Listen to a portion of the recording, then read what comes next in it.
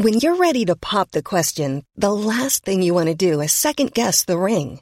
At BlueNile.com, you can design a one-of-a-kind ring with the ease and convenience of shopping online. Choose your diamond and setting. When you find the one, you'll get it delivered right to your door. Go to BlueNile.com and use promo code LISTEN to get $50 off your purchase of $500 or more. That's code LISTEN at BlueNile.com for $50 off your purchase. BlueNile.com, code LISTEN. Icons.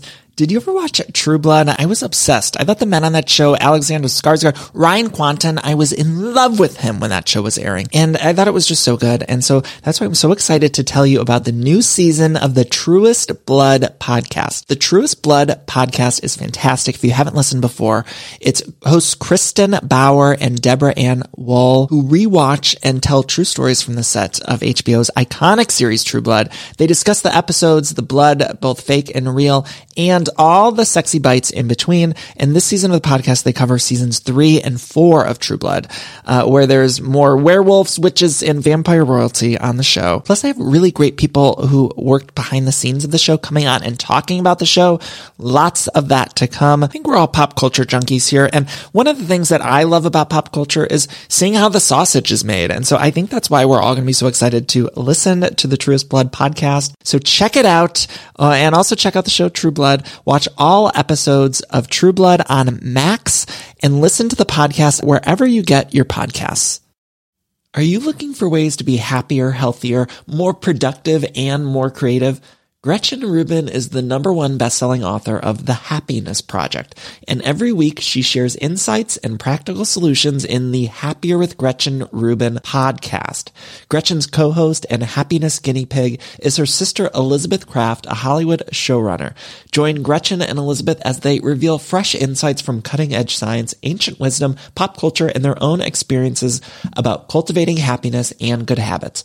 Every week, they offer a manageable try-this-at-home tip you can use to boost your happiness without spending a lot of time, energy, or money. Suggestions such as follow the 1-minute rule, choose a one-word theme for the year, or design your summer.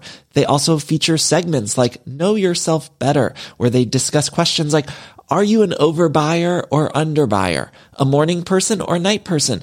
Abundance lover or simplicity lover. And every episode includes a happiness hack, a quick, easy shortcut to more happiness. Listen and follow Happier with Gretchen Rubin, an Odyssey podcast. Available now, free on the Odyssey app and wherever you get your podcasts.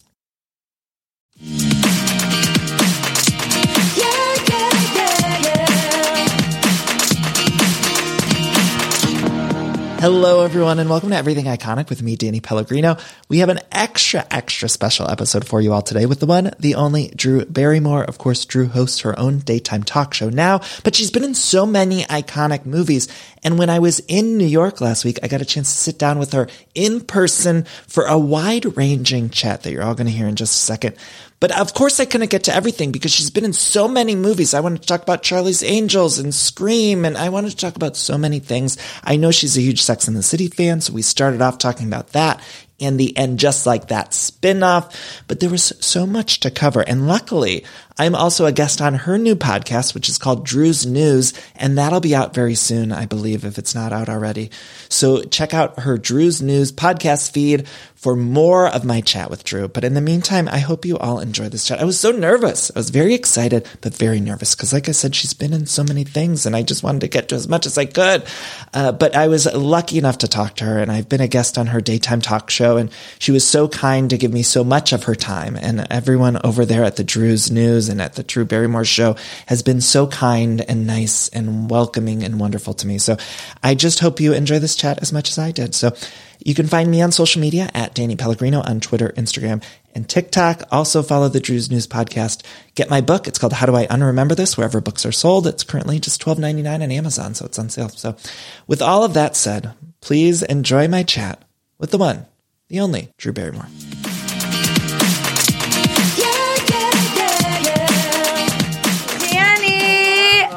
We texted and it actually happened. This is our third time collaborating at the very least, maybe more. Whether you like it or not. Oh my God, Danny. I'm here with the queen, an icon, and a legend, the Drew Barrymore. Drew, how are you? Oh, Danny. I mean, you just literally gave me the most thoughtful gift ever. Danny gave me a journal that has the infamous Jack Berger Post-it note on it that says, "I'm sorry, I can't, don't hate me," that he left on Carrie Bradshaw's computer in Sex and the City. And it's just been this big thing in my life. I've been talking to my therapist, Barry, about it. I've been writing essays about it. I've been thinking about the behavior around a Post-it note like this and how we used to vilify it. And now it actually seems like a Torah scroll, a tome, an encyclopedia of words compared to the day and age of ghosting. Right. And this is so meaningful to me. Thank you. Of course. And don't you think there's something, I mean, that wasn't really a written letter, but there is something to like the written letter. I think that's so beautiful. Well, George Clooney came on our show. How hot is he? I mean, I saw that clip of him on your show. I mean, he's like gorgeous. No, he just is looking virile, handsome, lively. Yeah, lively. Like he just ages like a fine wine. And I love that he like has a cocktail and enjoys his life and, you know, is living and loving and advocating working and eating. And like what I don't really respond to is those people who are like, I drink 100 ounces of water a day and I don't eat anything outside of, you know, a very restricted, thoughtful diet. And I exercise for 2 hours every day. I'm like, oh my God, I could never keep up with that. Wait, so we're talking about Sex and the City though before. And do you have like a favorite episode? Who do you relate to the most? Because I know you're a big fan. And what did you think of the reboot? Did you like the reboot? Well, don't lie to me. It's okay. It took me a second. Yeah. I was like, wait, what is happening? And the what is happening was not the introduction of the new characters. I think that actually hooked me in quicker because I didn't have premeditated expectations on the new characters, and I thought they cast it brilliantly. Like, all the women actually came on this show, and I was already super fans of them on the show. So I felt like it was almost two shows within one show. I think what was surprising to me was that the characters I thought I knew were behaving so differently. Mm-hmm. So Miranda was different than Miranda was not messy before. Right. Miranda was, you know, it's like the Golden Girls and Sex and the City sort of took one woman and divided her up into 4 pie pieces. And it was like our sexual side, our, you know, romantic side, our business side, and our, you know, kind of love junkie side, and creative side. Yeah. It was like every facet of a woman. So all the years I watched Sex and the City, because I still will watch old episodes. Like, I'm like, I could be learning something new. Nope, I'm going to watch that same episode for the 34th time. And here we go. Every year on my birthday, not to interrupt you, but I watch the agony and the ecstasy when they're sitting around at the diner at the end. They don't go to Il Cantonori or they go to the wrong restaurant. And they're like, we should be each other's soulmates. And that's like my favorite thing ever. I have to watch it on my birthday. And they find her in the shower. Yeah. And just the mascara all down her face. Sad. Yeah. I throughout the last several decades that I've been watching the show, I am different characters at different points in my life. Again, because I think it's a Venn diagram intersected of one woman. So it's just at certain points I've been a Carrie, at certain points I've been a Charlotte, at certain points I've been a Miranda, and back in the day I used to be a Samantha. I need a little, like, I know they're hinting, I like the way that they hint at Samantha and the text messaging and all of that kind of stuff. But it's just like, I want them to just give her like $10 million or whatever it is, like to just show up for one scene. And I know there was trouble. It's heartbreaking when you are convinced of this show that's built upon the idea of friendship. Yeah. However, I think what I finally had to adjust to and just like that was the fact that things change, people develop boundaries and truths where they're like, I can't keep going on like this. And it just felt like some harsh reality in a show that we always felt like we could lose ourselves into. Not in a fantasy way, per se, but in a, like, relatable way. Right. So I guess it's not what we all wanted we'd all like them to be happily ever after. Soulmates, as you said, for life. We don't need other people. We can just have each other and be fulfilled. It's like we're the ones not willing to let that go. They've moved on, and we have to accept that. Right. But that was hard to do for a while in the show. And then, also I think I really did like the new characters. I thought it feels like two shows trying to be the same show, and I was really on board with the new people. And they weaved them in by the end. And I want more. I just thought it was a little messy. I thought, I guess change is messy, hard, and scary. And it was hard. We were also right coming out of the pandemic. Yeah. We were all so cagey, and we wanted that safe harbor of Sex in the City, and they were serving it up different, and it was a tough time to do that. It got us talking, though. It got everyone talking. That first episode? Oh, my God. And the Che Diaz Miranda when Carrie was recovering from the surgery. It was so good. But wait, I want to go to something you said about the Venn diagram of women, and I'm interested in this because we just rewatched The Wedding Singer, which that's my favorite of Urian Adams movies, right? Love it. Thanks. But I was watching it, and the Christine Taylor role was interesting to me because I was doing all my research, and I was reading about how when you came on board, they expanded your role in the female character. Because before then, an Adam Sandler movie was an Adam Sandler movie where there was a female love interest, but there wasn't really it wasn't a beefy role, right? And I was watching the Christine Taylor role, and in the 90s and the 2000s, normally that role would be a villain. When she likes the Adam Sandler character, and then when she finds out her friend has a real connection with the Adam Sandler character, normally I feel like she would have fought it. And then I was thinking of all these movies you did, Ever After, for instance, where it's a Cinderella story, and it's not someone saving the woman. She's able to save herself, but there's still a love element. And I feel like that's been so apparent throughout so many of your movies, where these strong, well-rounded female characters down the list of all your movies.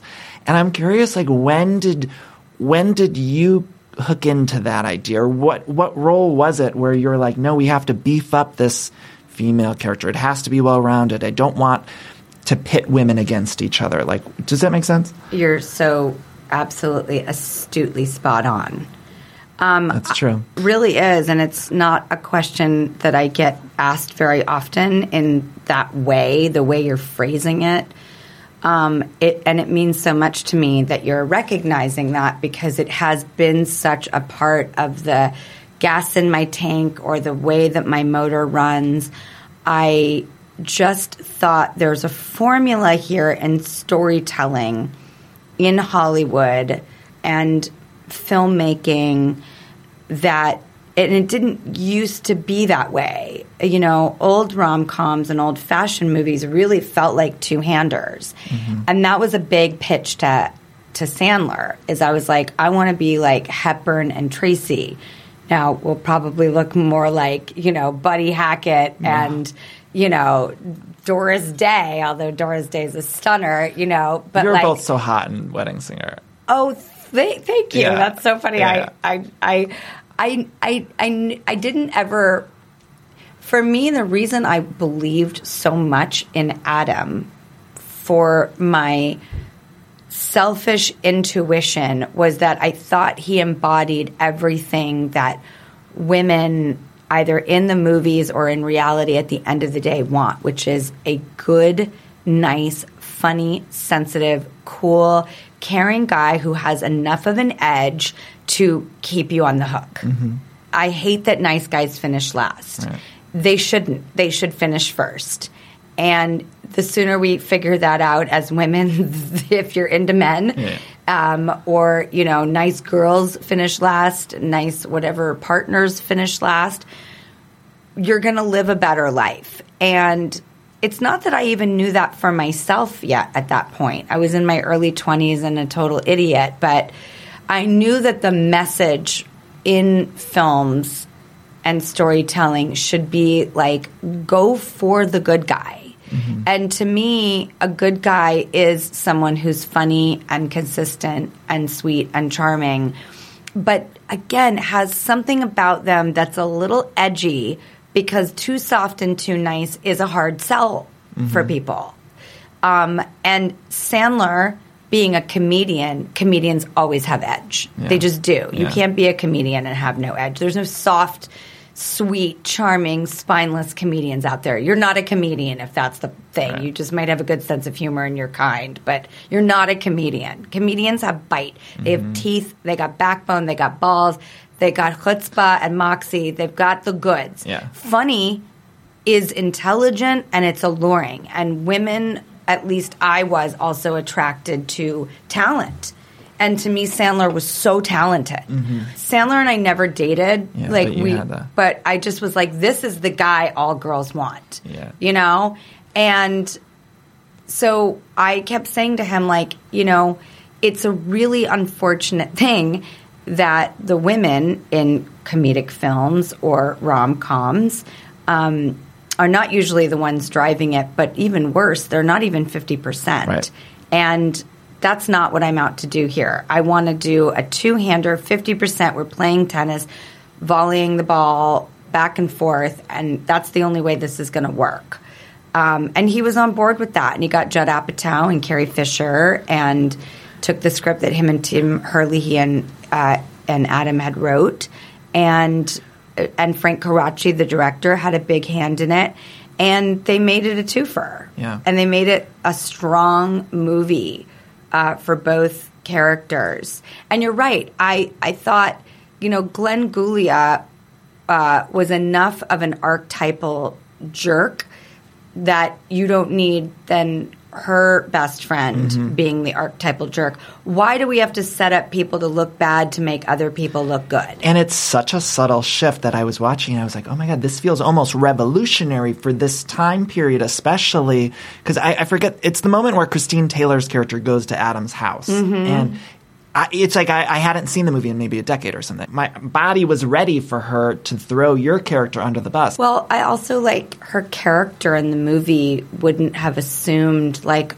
everyone thinks she's off and getting married. So when someone's made that big decree and plan, you kind of move on in your brain like that's a done deal. Right. Where obviously it is very much not a done deal. What's going on with the next Adam Sandler movie? You're going to do another one together because it has to be every 10 years or something, right? It does. Yeah. It has been every 10 years. It's funny. I just got a call the other day about, like, someone somewhere saying, you know, hey, it wasn't Sandler or me. It was someone else in a position to make it happen. And the verbiage through someone I've worked with for 20-something years was like, or 30 years, was like, the 10-year mark is coming around again, and we're noticing that. And like, we just want to let your client know, like, we know we're coming up on the decade. Okay, because which made me so happy because I'm like, oh my God,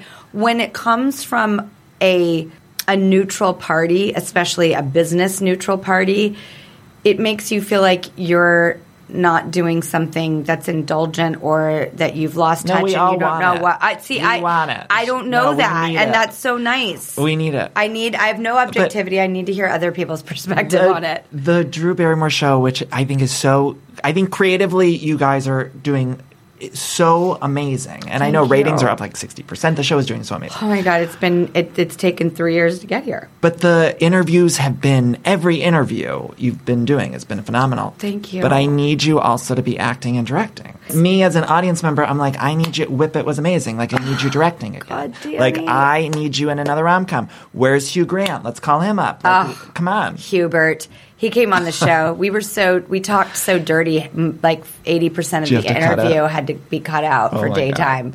Cameron D and Lucy Liu, we need that happening. You know, that's gonna there happen. are things, you know, I think basically when I had kids, something really shifted for me. And like, I couldn't go and be other people. I needed to be my kid's mom. Sure. And something in me by no means died. It went into Sleeping Beauty mode. Yeah. So is that kiss going to happen and like wake me up? I think it's very, very possible because there's an essay that I wrote. I'm actually going to publish it on the blog. My my daughter's cousin, Ivy, she's, basically my niece. She wanted to get into this school so badly, and she couldn't, eat, sleep, function, concentrate. And I was just like, Ivy, what are you going to do if this doesn't happen? And I'm almost concerned for your well-being, because it's like your whole life is depending on this one decision, this one road. And she admittedly said, yes, it is. And I said, well, then you better get a plan B that rivals plan A. And if plan A ends up happening, you're going to be kind of bummed and mourn the death of plan B, because it's so goddamn good that plan A happening is going to be sad to let the new idea, the new plan B go. Right. And for me, it was like my whole life has been this plan A. It's always been movies and storytelling. And when I had my kids, I didn't know what road I was supposed to be on. My compass would only point in the direction of my kids.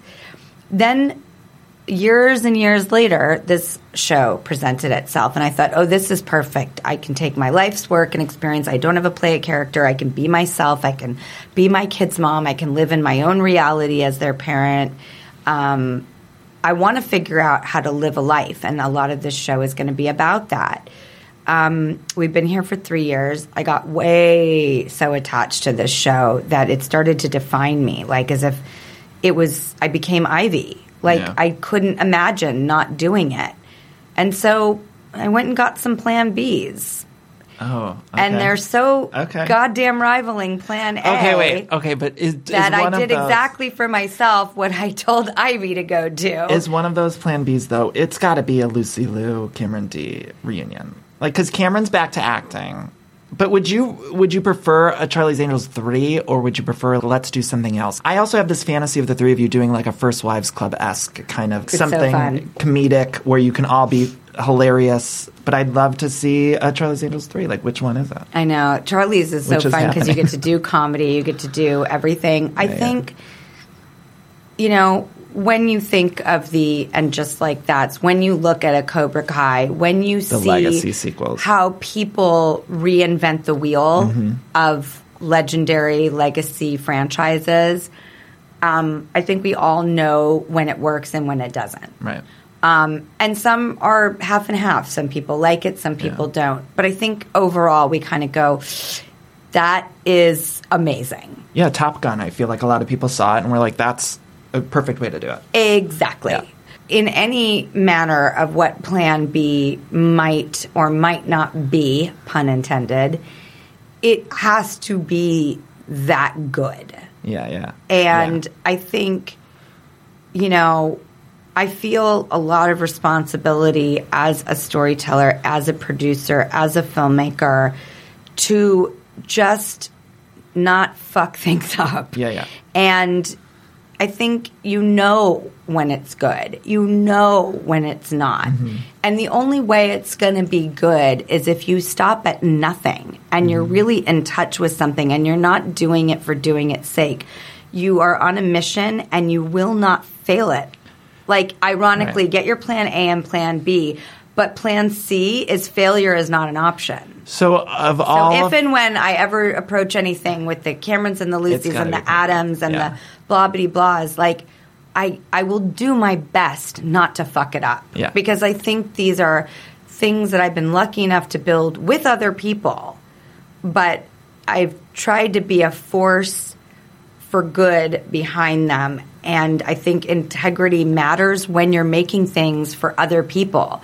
Because at the end of the day, you can't be self-indulgent. You can't just do it to do it. You have to do it to make it that good for people who are willing to come and spend their time to experience it. Yeah. Well, the world would go fucking nuts if you did a Charlie's Angels 3. And we would go nuts. My generation would lose it. I would be interested into what it would evolve into. Okay, I have so many questions for you. All of the Other Rangers, this weird Christmas special. Oh my God! I love that you brought up all of the Other Rangers. It's this weird Christmas special that you did, and I've never heard you really talk about it. It came out, I think, 99-ish. And I remember seeing it when it aired on Fox. I loved it. It's was it Simpsons producers? It's Matt Groening who created The Simpsons. Did The Simpsons, Full Circle. Oh, that was the most meaningful moment of my life. And it was mentioned in your book, The Simpsons. I just reread this on a plane. Yeah. But you're such a good researcher. By the way, that is integrity. Look, I bookmark it. When can I people tell you I was like crying on a show plane? up and like they're prepared, nothing is more attractive and more of a life compliment. I try so hard to work so hard, and I just recognize it in other people, and it humbles me to the core. Thank you for taking the time, this Danny. This is the Simpsons chapter I marked. But there was a quote from your dad where he said something when you were at Joshua Tree. I gotta try to find it. Where he said, okay, wait, I just found it.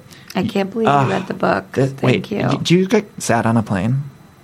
Oh my God. Every movie I watch on a plane is like 10 times Right, more emotional right. than it really is in reality. Right. On the ground. So I came from Ohio. My family's all in Ohio. And a book, anything. At 35,000 feet, Anything it is is fucking way sad. more intense. Jamie Lee Curtis Activia commercial, I'm like losing it. Yep, 100%. But so I was reading this book, and I just come from my family, and this one line you said, and you've talked about your relationship with your dad and with your parents, but you had at the end of his life this time in Joshua Tree, and he looked up in your face and deep into your eyes, and he said, "You were made perfect."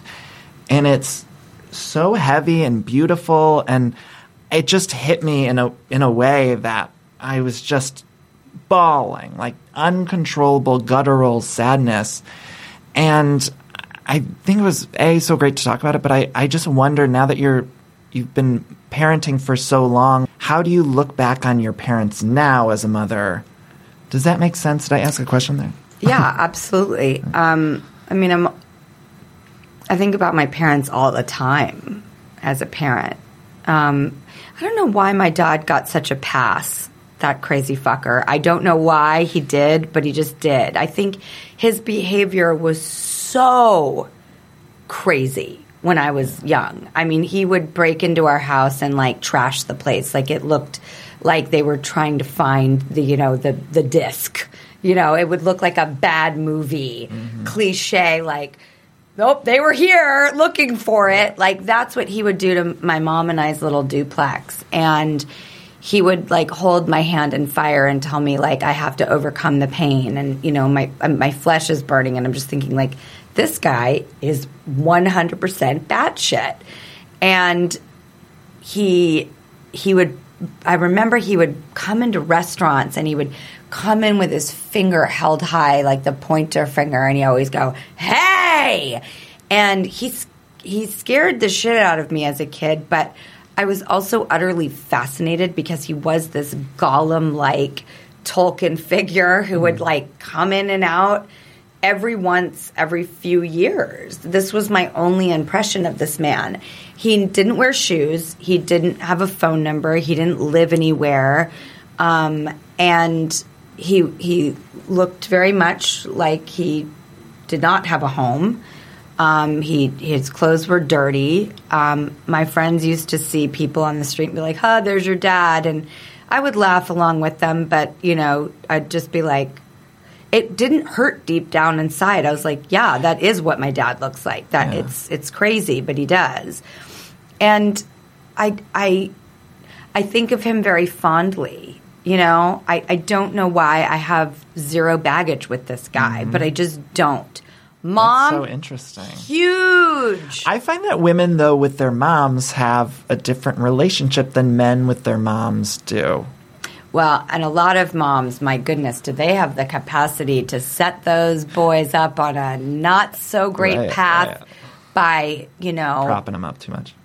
Yeah, there's some really crazy stuff I've seen from men, and it just keeps tracing back to the mother. Yeah. And you're like girls with mom issues is a lot, and boys with mom issues is a lot. Right. I don't know if the dad maybe gets a pass because you're not in that womb, but then there are so many people who are adopted or born surrogacy or find that parent later on in life. So I'm not sure what the connection is, but that mother, that archetypal figure can have, it seems like more lasting effects in the burden department, but I don't know because I don't have a dad. Yeah. So if my dad was there to do more damage, I could probably say, oh, you're so ignorant for saying that. If anybody is listening to this who has had a very long journey with their father, I just don't really know what that journey is. The guy gets a pass. He was incapable. I accepted it as a young kid. And it just was very matter of fact to me. Wow. Yeah. Like, this person can't take care of themselves, let alone you. Yeah. But do you feel like maybe because, and I forgive me, I don't mean to speculate, but maybe because your mom, you saw a shift, whereas your dad, it was always one way. Does that make sense? Well, things got better with him. Yeah. Also. Okay. Like, when I got older, I was physically much more of a match to him. So I wasn't, and he wasn't very tall, and he was very frail. So at a certain point, when you realize you can kick that person's ass if they go after you, it changes the fear. Right. It just does. I was like, oh, try it, sister. Yeah. You know, you can't mess with me. My dad's got like an Italian temper, and as my brothers and I got older, we realized like, oh, it's just when we were young, we were scared of it, and then as we got older, we're like, oh, it's laughable now. That's it. I love them, but it's laughable. You know, children are smaller. Yeah. You know, you can think about it like when you're building something. You know, you have to build it shorter because that's the child's eye line. And if you're a larger looming figure, it's going to be intimidating. And so when I was his height and I could kick his ass, I was like, you're fine. We're good. And he also just was older and he had less, you know, toxicity in him. And it did become more comical, and I did have more empathy for him. And I was glad that I got the chance to, like, say goodbye to him, because that's not something a lot of people have with absentee parents. There's just a hole that's permanent, and you spend the rest of your life trying to fill it up. Wow. I actually got to make peace with him. Yeah. It was a real luxury. Yeah. You know, that's where I focused. Not that he wasn't there. It was that I actually got the blessing of, like, saying goodbye to him over the course of 2 years as I took care of him. Yeah. I have to go back to the Olive the Other Reindeer. I'm nervous, Drew. I'm nervous. Danny, you're never. But I nervous.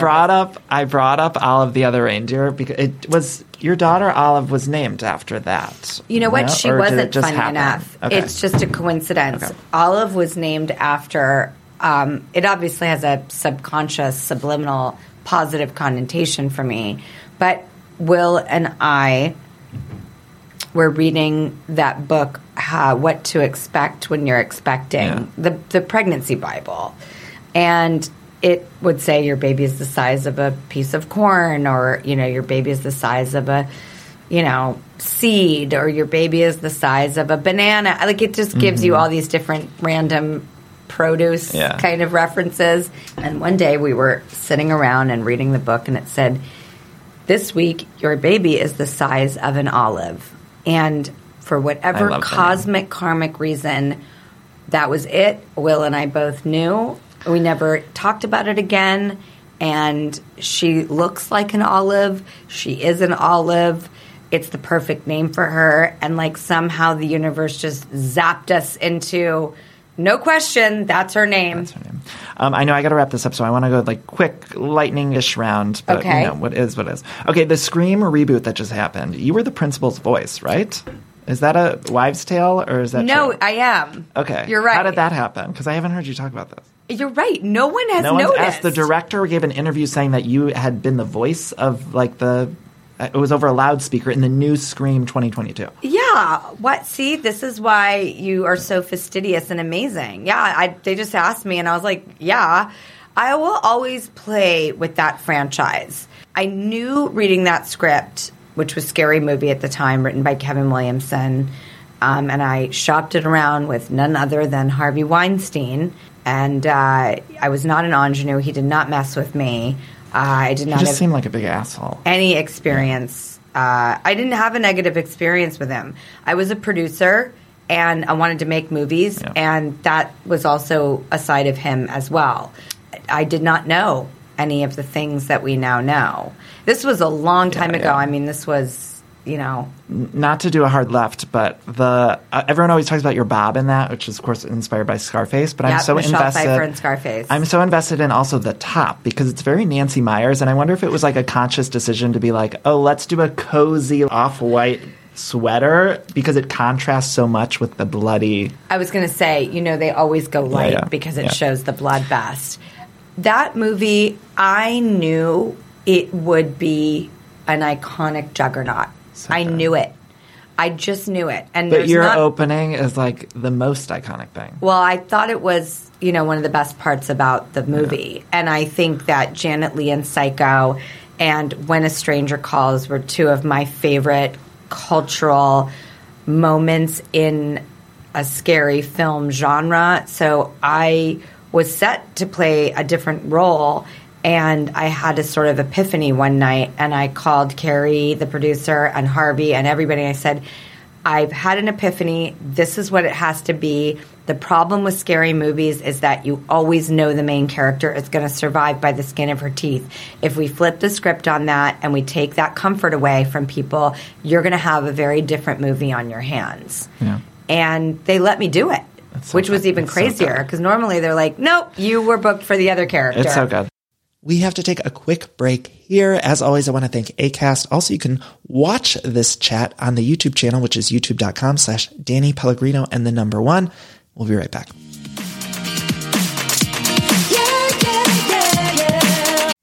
Have you ever experienced a dry, itchy scalp or ever wondered why your color isn't lasting as long as your hairdresser promised? Well, unfiltered mineral-filled water could be the reason why.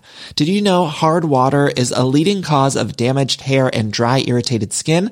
And that about 85% of the United States uses hard water filled with dissolved minerals and added chlorine. That's where Canopy's new filtered shower head comes in. Canopy, known for their beauty hacks and reimagined humidifier, has revolutionized the filtered shower head. Dermatologists recommended this unique 3-stage filtration system greatly reduces contaminants and odors in your shower water, leaving you with healthy hair and glowing skin. Best of all, the Canopy filtered shower head is hassle-free, installation is a breeze, and its unique quick-release filter replacement feature allows for seamless filter replacement unlike any others on the market. Go to getcanopy.co to save $25 on your Canopy filtered showerhead purchase today with Canopy's hassle-free filter subscription. Even better, my listeners can use code EVERYTHINGICONIC, all together one word, at checkout to save an additional 10% off your Canopy purchase. Hurry, your hair and skin will thank you. This episode is sponsored by Los Angeles Tourism. Now, y'all know I'm from the Midwest, but I've lived in California for so long, and I truly do love it here in LA. There's so much to do. My parents were just in town and said the same thing because we always have something to do when they visit. There's so much good food and drink here. There's lots of pop-ups, rooftop bars, year-round, al fresco dining. I love being able to eat outside here all the time, but they really have so many different food options that you can get all the time. Tons of great shopping and fashion. They just opened up a new shopping center right across the street from where we live, and it's just fantastic to be able to walk there. I love that. I love having the sun. I love the attractions, the studios, the lifestyle. You get all the Hollywood pop culture stuff that I certainly love so much. And also you just get the wonderful weather. It's really a fantastic place. So I want to encourage you all to head to discoverla.com. Again, need more ideas for your next visit? Just head to discoverla.com. Ever since I saw Clueless, I wanted to have the most amazing wardrobe, and that includes all of the clothes inside the wardrobe closet, and that's why I'm excited to talk to you about Quince. Now, Quince has you covered with truly timeless pieces that never go out of style. You'll have them in your closet forever. Quince has all sorts of must-haves. I'm talking Mongolian cashmere crewneck sweaters from $50. I have a blue cashmere crewneck sweater I got from them that I get so many compliments on all the time. I love it. Plus, iconic 100% leather jackets and versatile flow-knit activewear. The best part, all Quince items are priced 50 to 80% less than similar brands. By partnering directly with top factories, Quince cuts out the cost of the middleman and passes us savings all over to us. And Quince only works with factories that use safe, ethical, and responsible manufacturing practices, along with premium fabrics and finishes. Love that. Makes you feel good about shopping with Quince. Again, I've gotten a lot of stuff there. Just good quality pieces and a lot of different options if you're looking to upgrade your wardrobe. So indulge in the affordable luxury. Go to quince.com/iconic for free shipping on your order and 365-day returns. That's Quince, QUINCE.com/iconic to get free shipping and 365-day returns. Quince.com/iconic. Sorry to keep moving on, but... No, do it. Go. Batman Forever. Jim Carrey and Tommy Lee Jones, they had like a lot of shit on set, right? And you worked with both of them. And those costumes are insane. Tell me just something. There was a lot of time in hair and makeup. Okay. And V, the famous makeup artist, V. Neal, she was doing the makeup. And like my makeup in that, which doesn't look, that crazy exotic, took an hour and a half. Just the makeup alone with like lashes and lines and diamonds and things. Debbie Mazars took a long time, but Tommy and Jim, hours, and it was uncomfortable. And but I think they were both. I think Jim Carrey was going for like a very, again, comedians. They've got edge, they've got grit, they've got backbone. It goes back to what I said. Adam is very kind, and Jim was really great to me. I loved him. Yeah. I had such a crush on him. I did too. Everybody, yeah. Again, it's like Jim Carrey, Adam Sandler. These are the guys. Yeah. We are all in love with. Like, get in line. I got in line, and nothing happened. Did you ever date him? No, you didn't. Jim? Yeah. Wait, did I get an exclusive? No. Oh my god! One date? Did you go on a? You went on a date?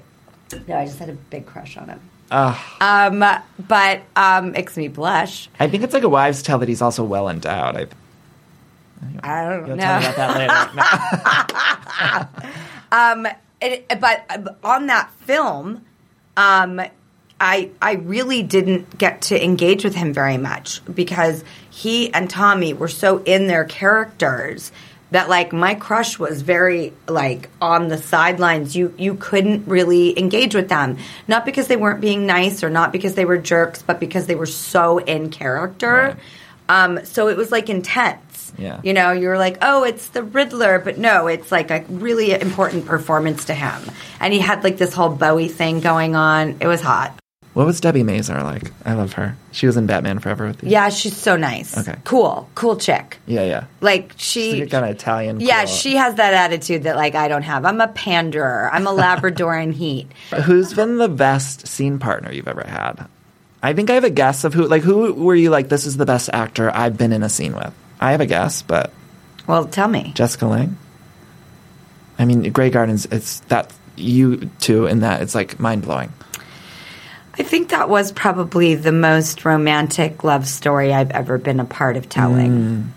And to me, I grew up on films like Paper Moon and Midnight Run and Planes, Trains, and Automobiles. These films to me that are like the greatest love stories ever told, and there is not a sexual element to them. They're just deep love and connection and human, humanity. So I think sex convolutes things, and when you just get down to when people truly like think that life is better together, that's a more compelling love story to me. I saw you were with Cameron in your Droober segment. Yes. And you were talking about Planes, Trains, and Automobiles, and you're like, we should just do that again. I know. I talk about it with Sandler all the time, too. I felt like I two-timed. There's a scene with John Candy and Steve Martin in that where it's like this heart-wrenching scene in the middle of this hilarious movie, but it's at Is the it end. the I Like Me? Yeah. It's My Wife Likes Me. Oh, it's so good. It's the best. Yeah, I love that movie. It's a masterpiece. So Jessica Lange was the best. I think without it being a traditional, like, love story that includes partners who are going to engage sexually, yes, absolutely. Tell me a Penny Marshall story. Oh, my God. Penny's, I mean, she's such a character, And I loved her. she was fun too. Like, we used to party and like have such a good time because she's old school. We're us old school girls, ladies. We know how to have a good time. You know, like, it's not. You know, we were raised in an era where, like, you know, you smoke, you drink, you imbibe, you have a good time, you know? Like, no one's sitting around going, oh, I really got to get up for that workout. Like, that's not what happens when you're hanging out with Carrie Fisher and Penny Marshall. No one's thinking, I got to get that 100 ounces of water in a day. And talking about women moving stories forward, and I mean, Penny Marshall doing movies like A League of Their Own, or, I mean, you mentioned Carrie Fisher and yourself. I talked about this with But you. Nancy Meyers, if I'm around her, I'm so freaking intimidated. I don't know how a woman can get women so much, and yet I couldn't, like... I'm so terrified to alienate her, Did you too. ever work with Nancy? Yes, I did this film called Irreconcilable Differences with her and her husband at the time, Charles Shire. Yeah. Wow. But, So, I mean, her movies, do you have a favorite? Something's Gotta Give, The Intern. I might say it's Father of the Bride. complicated. It's complicated. It's Something's Gotta Give, and it's complicated. Something's Gotta Give so good with Diane typing at the computer in And that crying. in that outfit. I talked about your Scream outfit. It's basically a Diane Keaton outfit from Something's Gotta Give. Yeah. It's like that cream sweater. Love it. No, she really... That house, the beach house. I know. It's... and Nancy... but I don't think that Nancy Meyers is like a Penny Marshall or a Carrie Fisher to party with. Oh, yeah, That's just my inkling. But she'd throw like a really good dinner party, I feel like. Oh, absolutely. Yeah. Did you know Nora Ephron at all? I never got to meet her. And I love her movies the most. I love her books the most. Yeah. Read everything she's ever written. The David Letterman interview that was so memorable, of course, you the birthday getting on show? you getting on the desk. But I want to know, like, would you, as a talk show host now yourself, would you like a moment, I guess, doing that? Because Yes! in your book, you talk about how you didn't know how Dave was going to take it. No, actually, I was terrified because I didn't plan it. It was all spontaneous. And it was clear to me that David Letterman was not a faker. And he wasn't easy to please. And when he wasn't happy with something, he really let it show. Right. And that was part of why we all loved his show, because it was like, oh, God, who's going to screw this up and make Dave mad? Yeah. You know? So, yeah, I was terrified. But so you would like it if And what's weird is I couldn't have known it at the time, and I didn't know it until I called David Letterman to, you know, talk to him about launching this show. And they got him to come here and surprise me for the birthday show. I don't think I've ever been more flabbergasted. But about a year before that, a year before that, I called him on the phone, and I was asking him some advice and just sort of talking it out with him. And he said, you gave us so many gifts over the years. And it was the first time it hit me like, oh, that was good for the show. Mm-hmm. Because in that moment, I was just worried about me as one girl and his reaction as one man. Mm. So, yeah, I would love something like that. Where is that era of television? We need people like that. Maybe I just need a desk and more things will happen like that. I don't know. Yeah, Machine Gun Kelly really blew me away. That one I wasn't expecting. I wasn't expecting him to say, I'm having a really hard time. And I just went, okay, in my mind, let's pivot. Let's lean into this. Yes. But a lot of people don't lean into that. Like when you get a moment like that, isn't it almost like a gift as an interviewer to get a moment like that? Well, also my lean into it was I would love to reach vulnerability with you. I'd love to understand you more. And, you know, there is no gotcha within me as a human being. So in that moment, my pivot was, oh, maybe this person, like, needs something different than being on a talk show doing a Manny. Maybe he needs a human being right now, human to human. That's all we are anyway. Yeah. So, God, let's just get down to basics right now. Yeah. And I love people's flaws and scars and life experiences.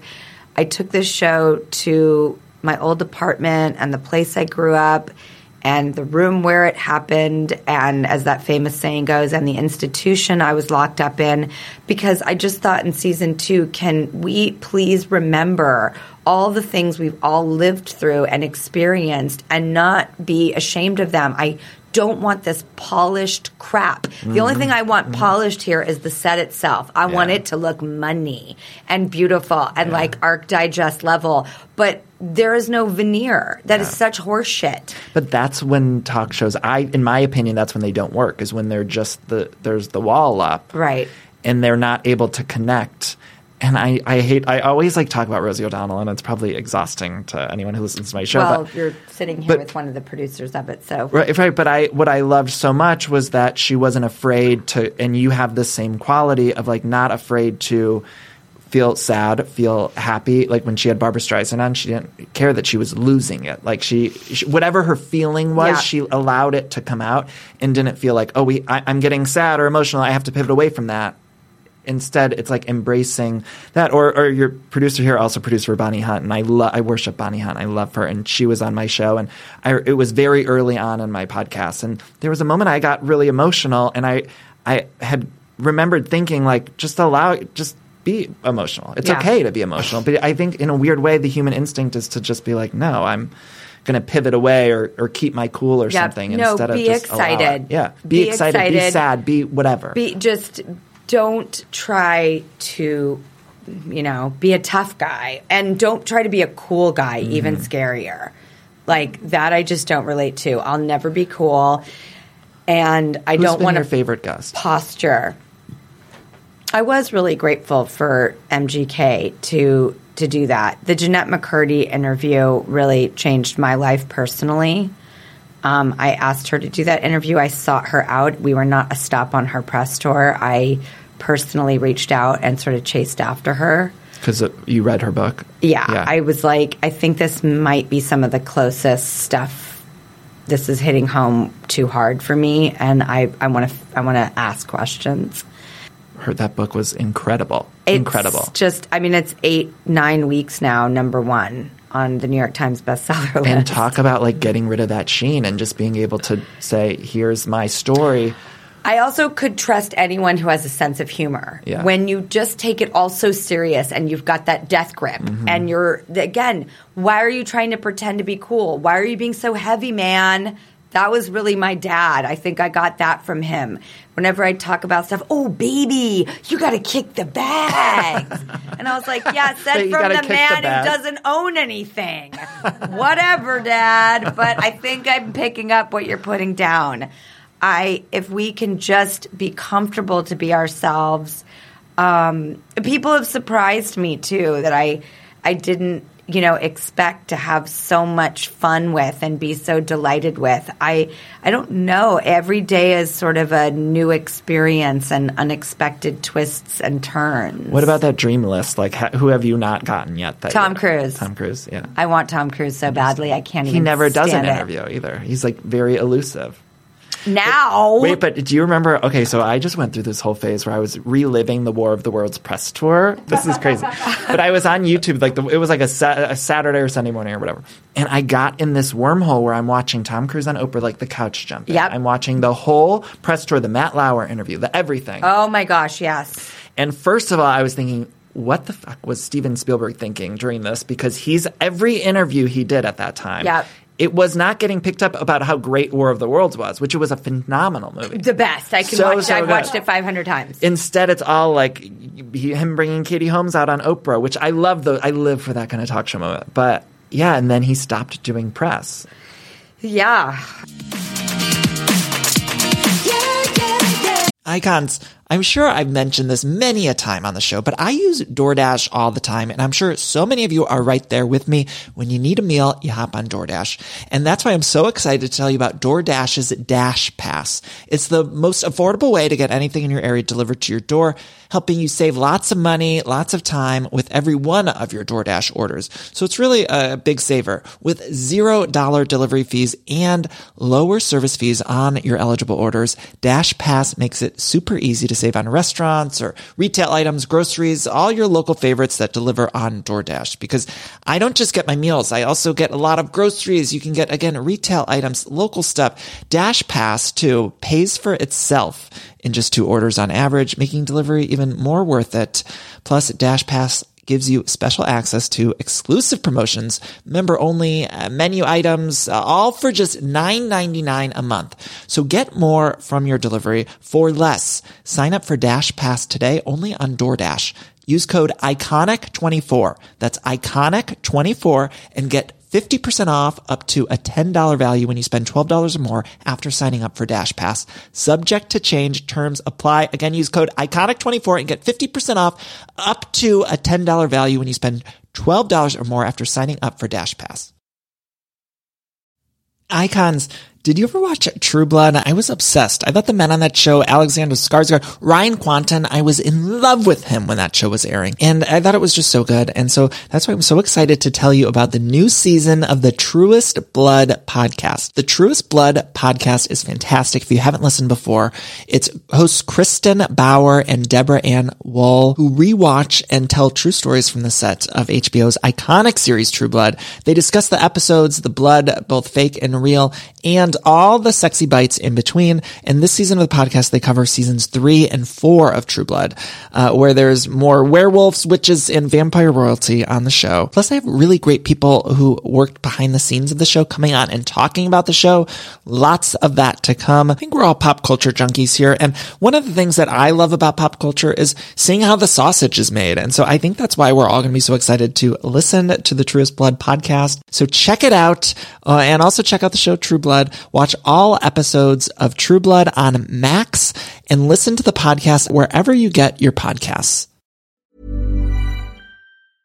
Only 4% of universities in the U.S. are R1 research institutions, and Temple University is one of them. This means 100% of students have the opportunity to participate in hands-on learning and research with world-class faculty. With over 600 academic programs across 17 schools and colleges, Philadelphia's largest public university provides students with a rich variety of opportunities and propels graduates to succeed in their careers. Temple University. Schedule a campus tour today at admissions.temple.edu/visit. The Britney wedding photo, obviously, that broke the internet. I want to know, you don't watch Housewives, and I know we talk a lot about Housewives on Everything Iconic, but what was Kathy Hilton like at the wedding? You were babysitting Paris and Nikki, right? They, I think, babysat me at Kathy's house. Okay. So my mom would, pull in their driveway, I'd hop out of the car, and she'd zip out, and a couple days later, she'd come and pick me up.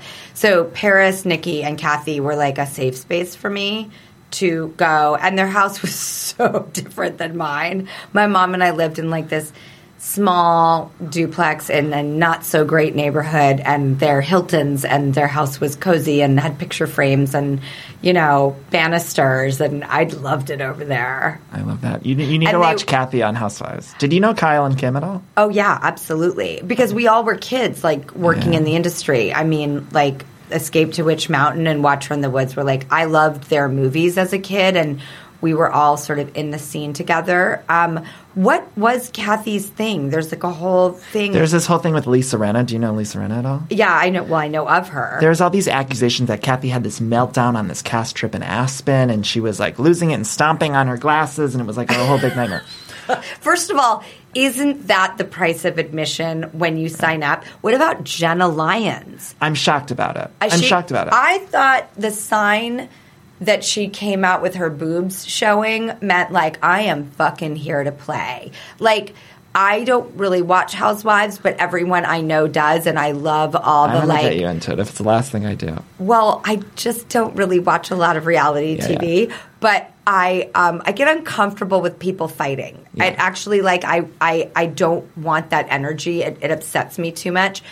But isn't that the whole point of the Housewives? Is the crazier you get or shit goes down, the more fun it is. Again, right back full circle to what I was saying is you're not making this for yourself. You're making it for people, hopefully, to not waste their time while they're experiencing it. Isn't this the point of the Housewives, or have I completely missed We'll talk about it more on your show, because I think we're going to get into Housewives a little bit on your show. But But Jenna Lyons' tatas being out made me think, This woman knows her fucking audience. This is going to be It's so gonna be good. hot. Favorite rom-com of all time? Like in the world, Yeah, in like life. what will you watch all the time? Mine's You've Got Mail. All-time number one. Mine's When Harry Met Sally. I mean, don't we need Meg Ryan back? Can you Yes! Can you get Meg on your show? And if you do, I will be there just giving people coffee. Oh my God, I worship the woman. I will die. I wonder if she ever would. I hope she does more. I mean, we need her too. Okay, favorite Mariah Carey song? I ask all of my guests that. Honey. Sexiest Man Alive, if you're choosing People Magazine Sexiest Man Alive. Well, I'll go with Jim Carrey.